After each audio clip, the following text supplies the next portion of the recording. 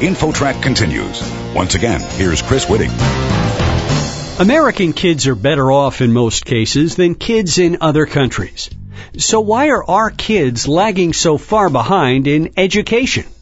With the story, here's InfoTrack's Roy Mackey. Roy? Thanks, Chris. Our guest is Amanda Ripley. She's an investigative journalist and the author of a book called The Smartest Kids in the World and How They Got That Way. Amanda, welcome to InfoTrack. Thanks for having me.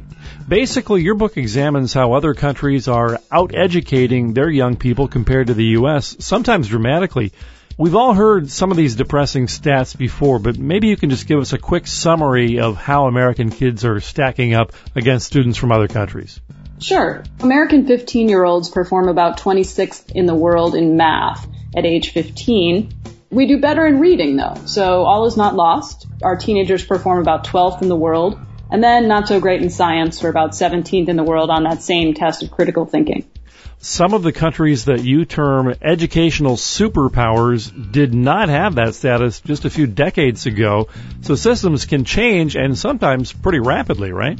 Yeah, this was why I really wanted to go travel to these countries because, Finland had a 10% high school graduation rate in the 1950s. Now they're up closer to 90%, which is well above that of the United States. So the question is, how did they do it? But it's incredibly exciting that it is possible to see that much growth in that short time. Maybe it's different in each one of these countries, but was there a particular turning point that caused their education systems to suddenly change? This is actually something they have in common. These are very different places, but it seems like each country came up against an existential economic crisis of one sort or another, and they did not have any other choice but to finally get very serious about investing in their own people's skills and education. But in every case, they did really buckle down and treat education as if it were a survival skill, as if, it were as valuable as gold or oil. And you see that manifested in many different ways, but it's not something that we've done, I don't think, in any state in this country. How does the educational budget per student in these countries compare to the United States? This is a surprising thing. The United States actually spends more than most countries in the world per student on kindergarten through high school education.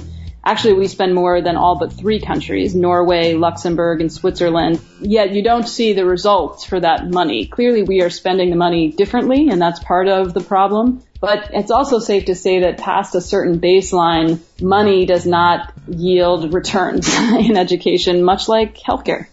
How does class size compare between the U.S. and these other high-performing countries? One truism you see around the world is that quality matters more than quantity. It is true that at younger ages, a small class size does seem to be ideal, according to research that's done in the United States. But it really works best if you have an incredibly effective teacher. And it's better to have an incredibly effective teacher with a slightly larger class than a smaller class with a teacher who's really not been well prepared to deal with this very dynamic, challenging job. So typically many U.S. states have had smaller class sizes than countries around the world, including some top performing countries. That alone is actually a very, very expensive way to invest in education that doesn't consistently lead to more learning, particularly as kids get older. One country that I thought was kind of interesting in your book is Poland. They made a very rapid turnaround, but that's a poor country, generally speaking. And oftentimes we hear in the United States, well, poverty is a major cause for poor educational performance here. Can you talk about that a bit?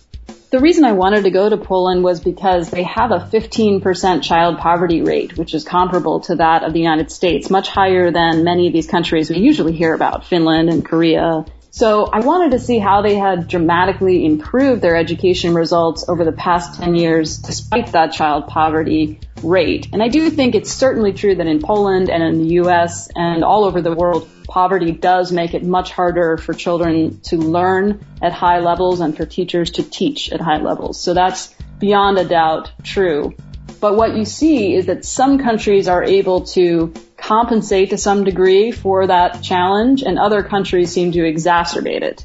One of the saddest statistics you'll see for the United States is that we have very few low-income students who perform above what we'd expect given their economic challenges, whereas many, many, many other countries have low-income kids who routinely perform above what you'd expect if you have a sort of algorithm for poverty. You see all these kids around the world outperforming their own odds. Maybe we need to get into some of the specifics these countries are doing, but why is that?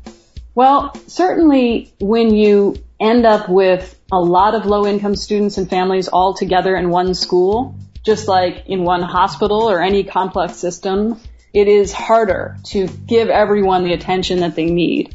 And that's something that we do partly because of the way we fund schools, partly because we have a long history of segregation. People always say to me, hey, our schools are so diverse. You can't compare us to these other countries. I wish that were true. In fact, most of our kids are going to schools where everybody looks just like they do. They are not actually very diverse, the schools themselves.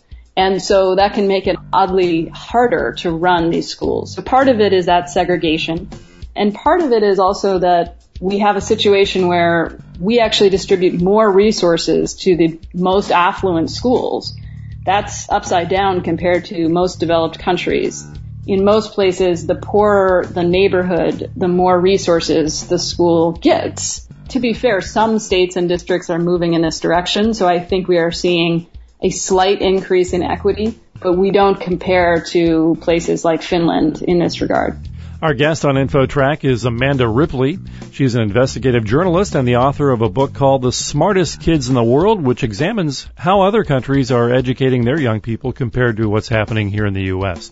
Amanda, if you were made education secretary or maybe king for a week and you were told, hey, we want to reform the U.S. education system now, what would your first steps be? I would require the education colleges, the ones that train teachers, to only accept the top performing candidates who apply. This is something that all these education superpower countries have done. They weren't always this way, but in the late 1960s, for example, Finland shut down its teacher training colleges, which were like ours. They were of wildly varying quality and selectivity, and they educated more teachers than they needed. And they moved them all into their top 8 most elite universities. So what you get from that is obviously you have teachers who are themselves better educated, but also, maybe more importantly, you send a signal to everyone else, to politicians, to parents, especially students, that you are really serious about education, that this is so hard and so important, this profession and this learning that kids must do now to thrive in this economy, that of course you are going to make it highly selective and prestigious to be part of it. And then wonderful things can happen, right? Because once everyone knows that, like in Finland, getting into teacher training college is the same as getting into MIT in the US, there's a level of respect and freedom that those professionals are granted. It's easier to make the case for paying teachers more. It's easier to give them the autonomy that they need. And you can have a higher level of trust in the system if you start from the beginning. Amanda, what would you say to parents who would like to see their child's education improved? Do they need to put pressure on their local school board, on state legislators, on their congressmen in Washington? What should they be doing?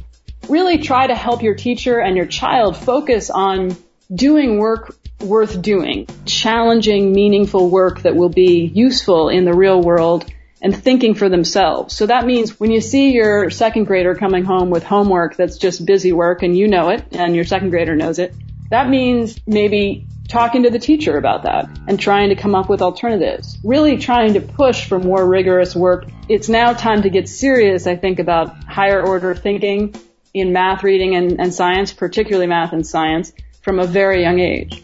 Amanda Ripley, investigative journalist and the author of The Smartest Kids in the World and How They Got That Way. And you can find out more at her website, amandaripley.com. Amanda, thanks for joining us on InfoTrack. Thanks for having me. And for InfoTrack, I'm Roy Mackey. You're listening to InfoTrack, the weekly show with information you should know.